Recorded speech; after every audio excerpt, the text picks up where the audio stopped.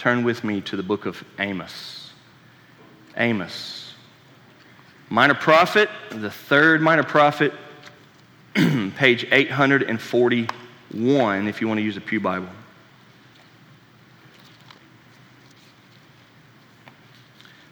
Let's pray together. Father in heaven, thank you for a Sunday morning where we can gather together and we can be with the church and we can be refreshed and we can worship you. Father, I pray that you would knit our hearts together and that not just my words, but the Holy Spirit would cause us to say, that's what I want. I want a pastor that will lead me to you. I want a church that will help me grow in you. I want to contribute. I want to give myself to the work of God through the body of Christ, the church. Father, do that spiritual work through the truth of your word. God, we ask your blessing on the book of Amos today. In Jesus' name we pray. Amen.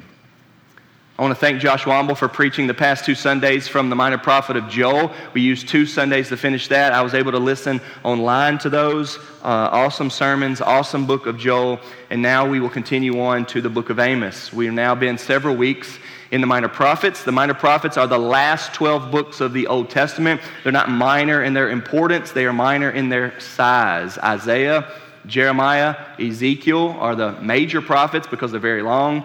The last 12 books of the Old Testament are called the minor prophets. I spent 3 Sundays in Hosea. Josh Womble spent the last 2 Sundays in Joel. And now we continue on now with Amos. We will spend 3 Sundays in the book of Amos, and today I want to cover the first 2 chapters. The first 2 chapters of Amos. A little bit of a background. Amos, like all the other minor prophets, we don't know much about. These books are fascinating because they come strong, they're small but powerful. They come like a hammer. God gives a very strong and clear message to them. Generally speaking, all of the prophet's message is you need to turn back to God. You're not living for Him. You're in sin. You are wrong. You need to get right. That's typically the prophet's message no matter where you're at. And we see that in all of these. But we don't know much about these guys. Not a lot of mention of them in the Bible, not a lot of background that you can figure out. We don't know much about Hosea, we don't know much about Joel, we don't know much about Amos and so forth.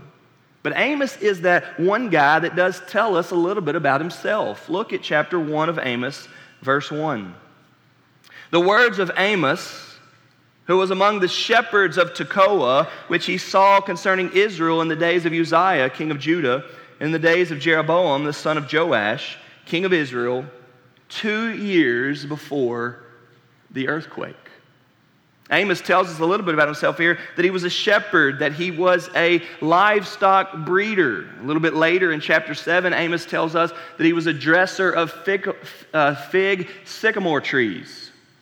We don't have this on most of the prophets. So, in other words, he was a farmer. He was a guy out in the lands. He was there taking care of sheep. He got his hands dirty. He was one of those guys. In other words, he wasn't a very high standard. He wasn't necessarily all that wealthy. He wasn't into politics or into any major leadership. He was like a farmer, and we know that about him there from the beginning. It also tells us that he is from Judah, the southern kingdom, but he prophesied, weird calling, but he prophesied to the northern kingdom, Israel. So he wasn't from there, and yet he prophesied to a different people. And in so many ways, he would have been an outsider or a different perspective. But we know this about Amos. We also know there at the end of verse 1 that there was some serious and significant major earthquake that everybody would have known about. We don't really know about that. All of our research doesn't really tell us much about that, but apparently to them, the earthquake meant something. And it says there that this is 2 years before the earthquake. Interesting. So we have this guy Amos. He's a prophet. He's a shepherd. He's a sheep herder. He's a farmer. That's who he is. And God has called him to be a prophet. I want to remind you that the prophet is somebody that goes and speaks to the people from God. It wasn't very common for God to just clap his hands or clear his throat and just start speaking from the heavens or speaking from the clouds. It didn't happen that way. God has a voice. God has a very clear and distinct word. He always has. God does not want us to be confused about what is his word and what is not his word. Does everybody hear me? God does not want us to be confused about what is his word and about what is not his word.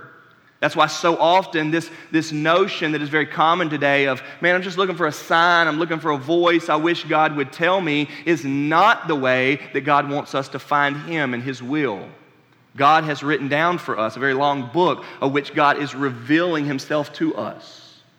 We are to look to God's word. We are to be people of the book. We are to read and study and listen to what God is saying through his word. The Bible is the word of God. It teaches us that it is the very breathed out, inspired word of God. We don't have to go looking majestically or mystically for what God is saying, for he says it here. We learn that through the scriptures, but we also learn that in the practice of the prophets. Not anybody was able to say, hey, I've got a word from God. God made very clear the word is coming from this person, and this person went and told it. God would make that distinct. God would distinguish that, and we have that with Amos. So Amos, in the southern kingdom, Judah, gets a call from God and goes and tells them what God is saying, and that's what this book is about. One pastor, Mark Dever, writes, God called him to serve as a prophet in the northern kingdom of Israel. Since he was from Judah, he would have been a foreigner in Israel. And to his prophetic calling then, he brought a sharp, businessman's eye and an outsider's honesty. He had come from somewhere he was not raised and did not live. He had a different perspective on these people of God, the Israelites. And now God was going to speak a fresh word to them through Amos.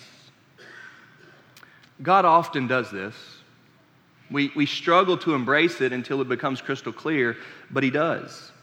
One commentator says, God often calls surprising people to surprise him in surprising ways, doesn't he? Just think back through the stories in the Old Testament. The pagan Abraham became the father of the faithful. The 80-year-old stuttering Moses became the great lawgiver and liberator of Israel. The young shepherd boy David became Israel's greatest king. On and on we could go. And Amos, a church layman and a farmer, was called by God to be a prophet to a nation that appeared to be prosperous and successful. Who would have planned such things? But this is how God does it. We often think we need this type of thing in order to make that happen in the work of God, and that's just not the way God thinks about it. God can use anybody at any time, in any place, and he most often does. We're reminded of in the New Testament when God teaches those who are not very noble, who are not very wise, who seem to be foolish, right? Who are not very wealthy, who are not very pretty, right? It is that sort of a thing where God is often primed to use somebody so that he gets all the glory. We see this in the book of Amos. Prosperous and successful northern kingdom Israel being spoken to by the shepherd, the farmer Amos, going to speak to them. It begins heavy. If you look at verse 2, and he said, the Lord roars from Zion, utters his voice from Jerusalem. The pastures of the shepherds mourn, and the top of Carmel withers. Amos comes and immediately opens his mouth, and it is a message that God is roaring. God is upset. God has judgment to bring. I told you this is often what the prophets are saying, and yet we see it here in Amos, and it is right away. It is the very first thing we see. The Lord roars. If you look back, probably same page, at chapter 3, verse 16 of Joel, what Josh Womble preached just last Sunday, chapter 3, verse 16 says the same thing. The Lord roars from Zion. He utters his voice from Jerusalem, but the Lord is a refuge to his people. The Bible is now describing God in judgment, upset, roaring. We don't have to think too hard about what roaring is. It's this picture of a lion. The most fierce, the most ferocious, the most confident, bold, brave, strong, intimidating that there is in the wild. A lion with big teeth, with a huge mane, with a roar that literally can be heard for miles. The Lord roars.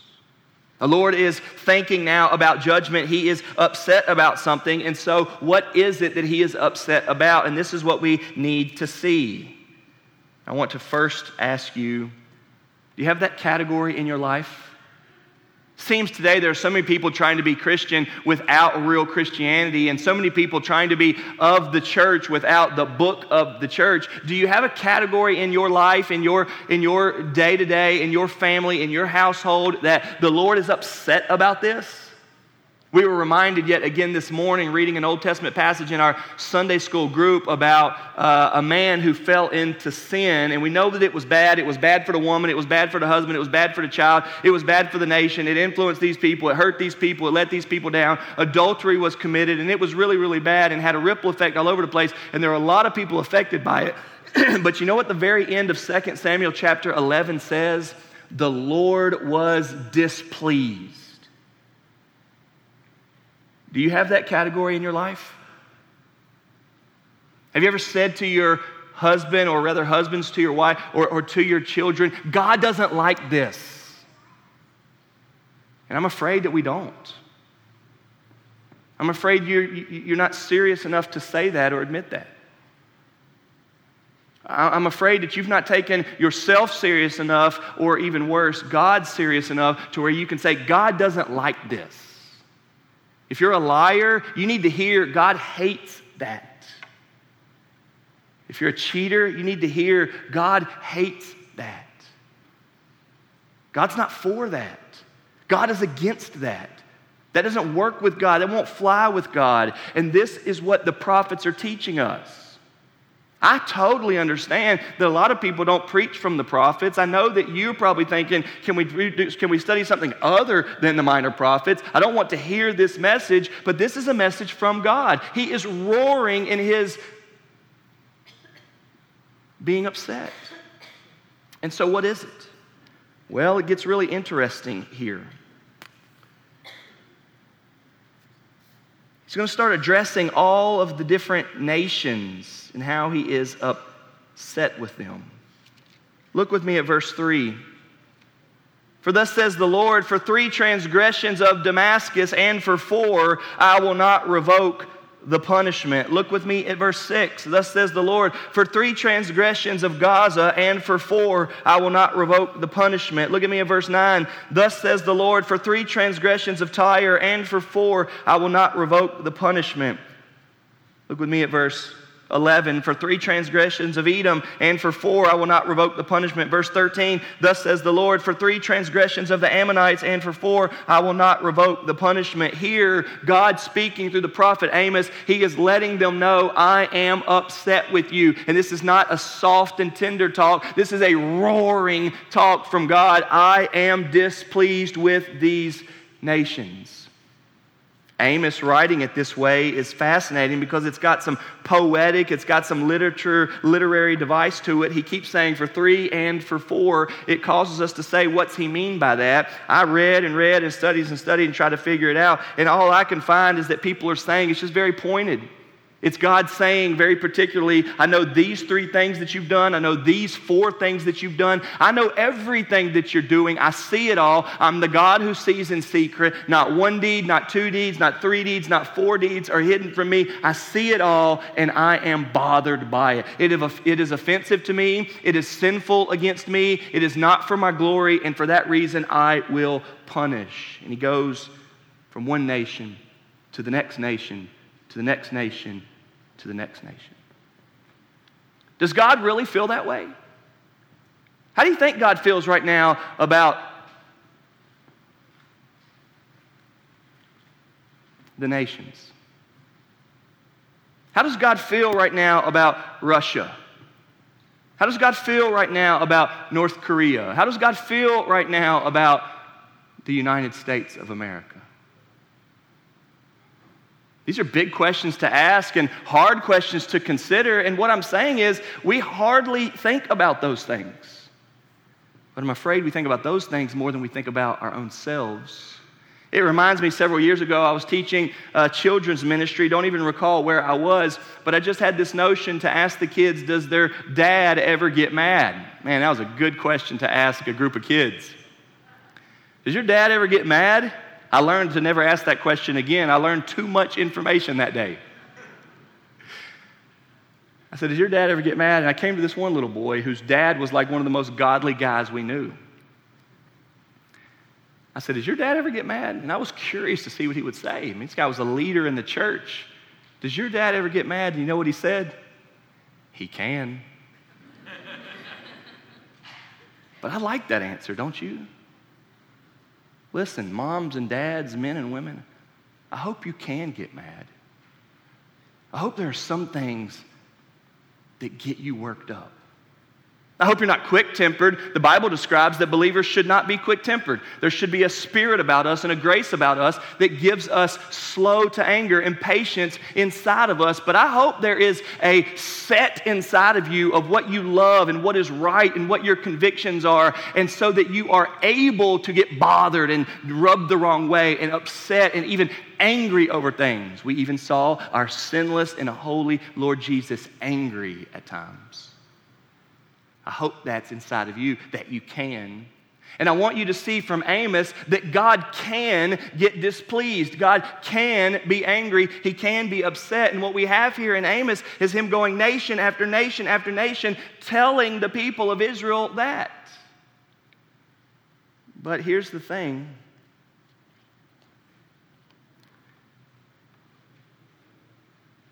We often, in some weird way, get a kick out of other people who are in the wrong getting punished. Don't get me wrong, I mean, we're absolutely for justice.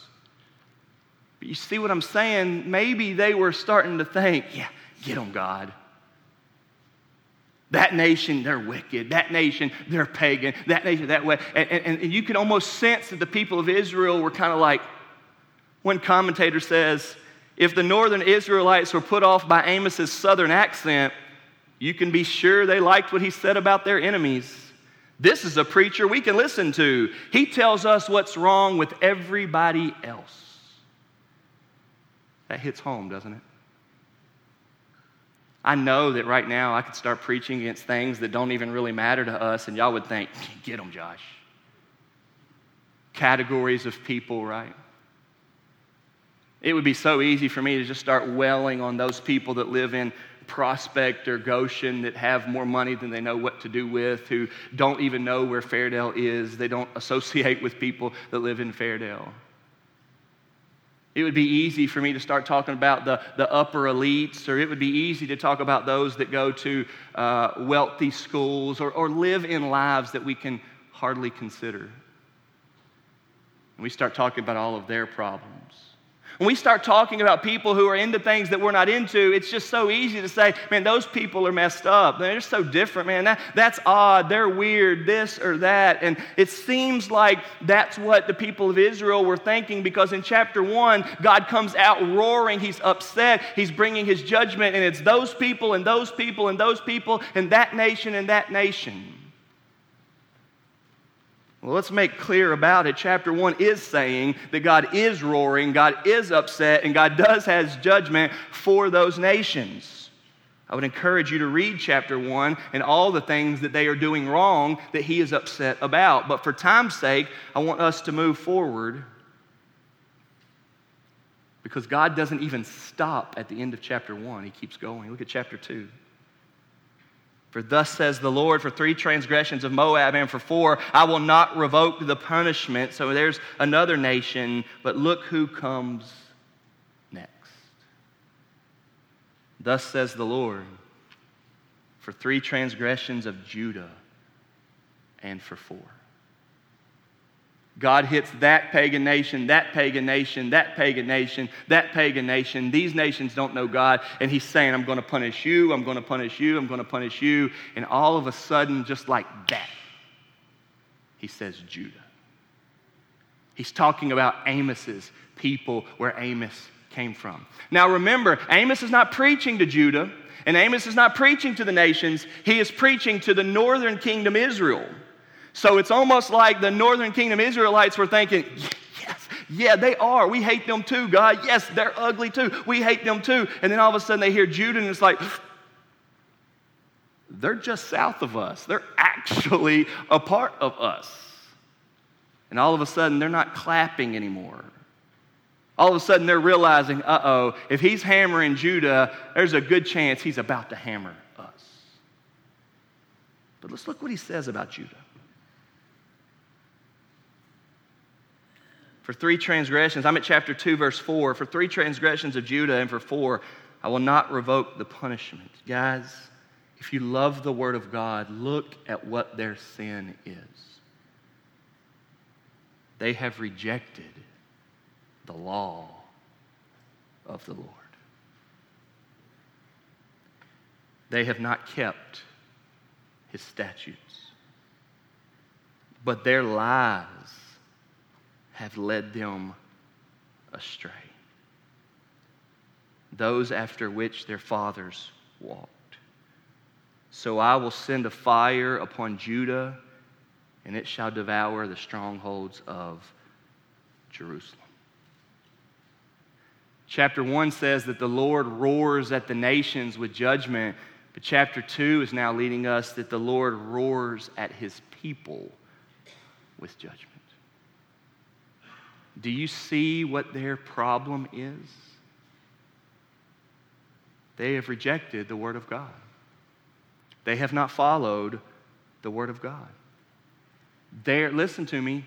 Listen to chapter 2, verse 4. Their lies have led them astray. Is God and his Word and his church and his people and his pastors teaching you something that you are convicted by, and yet you're telling yourself something else so to not be guilty and ashamed? Does God say not do this, and you know to not do this, and yet you're still doing this, and it's your lie to yourself that's caused you to feel comfort? Do we pat ourselves on the back because all things considered, we're doing better in obedience than the rest of this filthy world? Does that comfort you? Does that lie comfort you? Does it could be worse? I mean, I'm not that bad. I hope you, like me, cringe and are bothered to your bones when you hear people say, oh, send me to hell for it. I guess I'm going to hell. Like you hear people say all the time when they're doing something that mildly bothers them or convicts them. I don't know who's going to hell. Really, honestly, don't have much of a clue. We'll leave that to the hands of God. But the Lord roars about how serious these things are. And it's not just to those people out there doing the ridiculously wicked things. He is roaring at his people, Judah. Jerusalem, Bethlehem is in Judah. He is roaring at them. And what is it that they're doing? He doesn't tell us that they're out there robbing banks or mass genocides. He doesn't tell us that they're out there doing drugs like crazy and getting people too. He keeps it very simple because the people who say they know God have a very clear and easy, simple way to live life. Follow God. Hear his voice. Know his word. Follow his ways. He is angry. 3 transgressions or 4. I will not revoke the punishment. They have rejected the law of the Lord. They have not kept his statutes. Folks, if you love the Lord God, if you really are a Christian, It ought to bother you on what the Word of God says and whether you're trying to obey it. You ought to never, ever, ever find comfort in your disobedience. You ought to hear the prophet saying, God is displeased with this. This is why the characteristic or the mark of a true believer and child of God is one who is constantly saying, oh God, I need mercy. Oh Father, forgive me of my sins. Oh God, look to me and be gracious to me. As our Psalm 67 led us in call to worship, the opening prayer, verse 1 is, oh God, be gracious to us and bless us. This is the prayer. It is not a prayer or an attitude or a disposition that is saying to God, I'm good enough, or I'm not bad enough, or I'm okay. That is scary. And God here is roaring. All of us, coming back from a mission trip, coming back from a busy summer, coming back from missing last Sunday, should be here today thinking, oh God, keep me close to you. Father, I know Jesus is real. He died for my sins. The blood can wash them away, and I need it, God. Draw me in. Keep me. Love me. Take care of me, God. Keep me close to you. Guard me from my sins. Guard me from my arrogance. Guard me from my disobedience. God, don't roar at me. Hide me in the Savior, Jesus.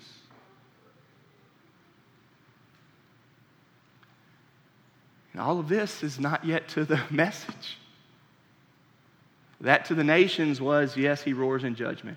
That to Judah was a wake-up call. Yes, he roars in judgment to his people. But now, beginning at verse 6, he roars in judgment to Israel. The northern kingdom, the 10 tribes, the Israelites. Verse 6, thus says the Lord, for 3 transgressions of Israel, and for 4, I will not revoke the punishment. Let's see what he says. Because they sell the righteous for silver, and the needy for a pair of sandals. Those who trample the head of the poor into the dust of the earth, and turn aside the way of the afflicted. A man and his father go into the same girl, so that my holy name is profaned. They lay themselves down beside every altar on garments taken in pledge, and in the house of their God they drink the wine of those who have been fined. And then he goes on and on. He is speaking to the people of Israel.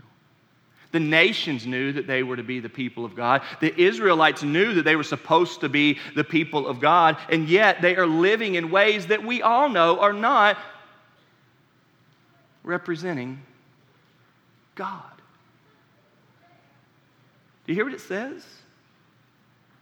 I told you a couple of weeks ago in Hosea, there's some words in here that are so close, the parents are going to have to explain to the children, but look what it says here. Verse 7, they trample the head of the poor. Folks, we can't study the Bible and not see that we, the church, the people of God, are to be concerned about the poor, to be involved in the lives of the poor, caring for the poor. We're not talking about it this week, but we will in a couple of weeks. Martin Luther King Jr.'s famous sermon comes from the book of Amos, and we will get there, where he talks about how much not caring for the poor and the minority is happening, but that's not this week. You see what it says right after that? And I hope you will cringe, but it's not too far off. A man and his father go into the same girl among the people of God, the Israelites. And the nations watch this as they try to figure out what the salvation of the Creator looks like. The Lord is roaring that this is not what I'm like. The Lord is saying to his people, that's not what I'm like.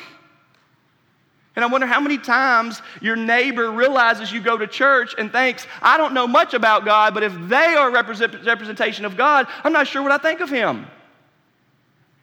I wonder how many times your waiter or server at the restaurant knows that you're a believer from some sort of way and thinks, I don't know much about God, but if that's what God is like, I'm not sure what I think about him.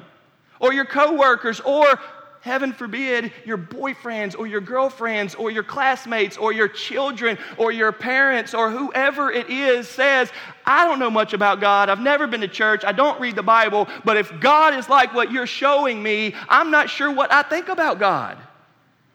And God made the people of Israel to be a light among the nations. And it's not working. God is not represented well, He's represented poorly. God looks bad. There's nothing bad about Him. And so He's roaring with judgment on the nations. Yes, we see that He's against the nations. God is not letting Israelites think, well, He's okay with the nations. No, He's not. God is against all sin. He's against all disobedience. But to make that crystal clear, He starts with the nations, then He turns to Judah, but then He hits right there on Israel and says, I'm displeased. He was displeased with them because they were against His word. He was displeased with them because they were against the poor and the neglected. He was displeased with them because they were against themselves and God's name with immorality. When you get to this spot, knowing that God roars in judgment and He's displeased, you start to say, well, what's the answer then? What do I do? Do I say I'll do better or what? And then He speaks to that. Look with me at verse 12. But you made the Nazarites drink wine and commanded the prophets, saying, you shall not prophesy. Behold, I will press you down in your place. As a cart full of sheaves presses down, flight shall perish from the swift, and the strong shall not retain his strength, nor shall the mighty save his life. He who handles the bow shall not stand. He who is swift of foot shall not save himself, nor shall he who rides the horse save his life. And he who is stout of heart among the mighty shall flee away naked in that day, declares the Lord. God looks at them, says, I'm roaring in judgment against you. I'm displeased with you. You're wrong with what you're doing. When you hear that, you think, okay, what can we do? And so somebody fast says, I'm about to book it away from this prophet. And somebody strong starts saying, I ain't afraid of anybody. And somebody who's been believing all the lies they tell themselves says, we're good. We're good people. We're not as bad as them. We're not like all those people out there.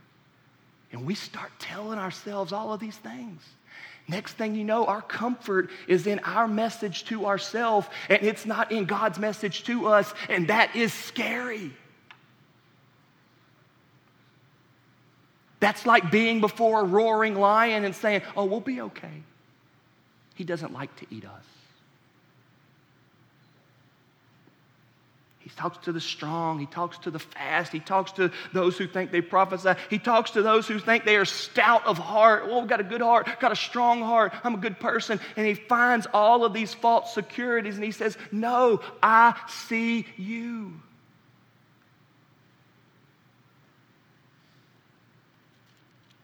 But as a quick glimpse to the rest of the book, look at chapter 5, verse 4, and we'll be done.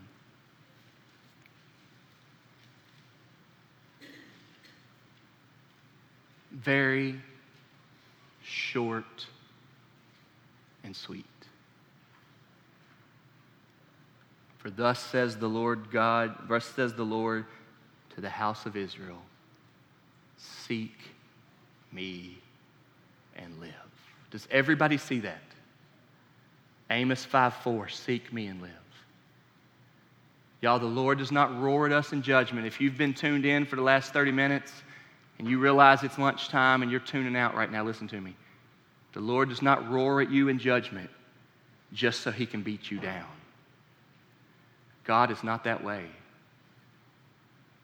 God doesn't discipline us because He likes to bruise. He disciplines us because He loves to love, because He welcomes back. And the message of the roaring lion is seek me and live. Folks, when we are aware of our flaws, when we will admit our sins, when we will stop believing our own lies, but listen to the truth of God, that He's roaring in judgment, that He is displeased with our lives, that we've sinned against Him, we are to hear from Him that He loves us and sent His Son Jesus to die. And we are to not distance ourselves from Him. We are to turn toward Him with our sins, with our flaws, with our guilt, with our shame, with our conviction. And we are to say, God, I seek you. God, forgive me of my sins. Father, have mercy upon me. And the Bible says that all who come to him will find life. In him is life. But those that do not seek him do not find life. They take the roaring, they take the judgment, they take the opposition, and they die in condemnation and judgment. The minor prophets are going to keep going and saying, God sees your sin, he sees your rebellion, turn back to him. And those that do will live. So as we're getting started in the book of Amos, may we know that God can get angry. He does see our sins, theirs and ours, and he roars in judgment. And may you and I say, God, I'm sorry, I'm wrong, I repent. And may we know Amos 5:4, seek him and live. Let's pray. Father in heaven, thank you so very much for the minor prophets' strong message, especially Amos's. God, thank you for this message, that he would speak to the nations, but then come directly to us.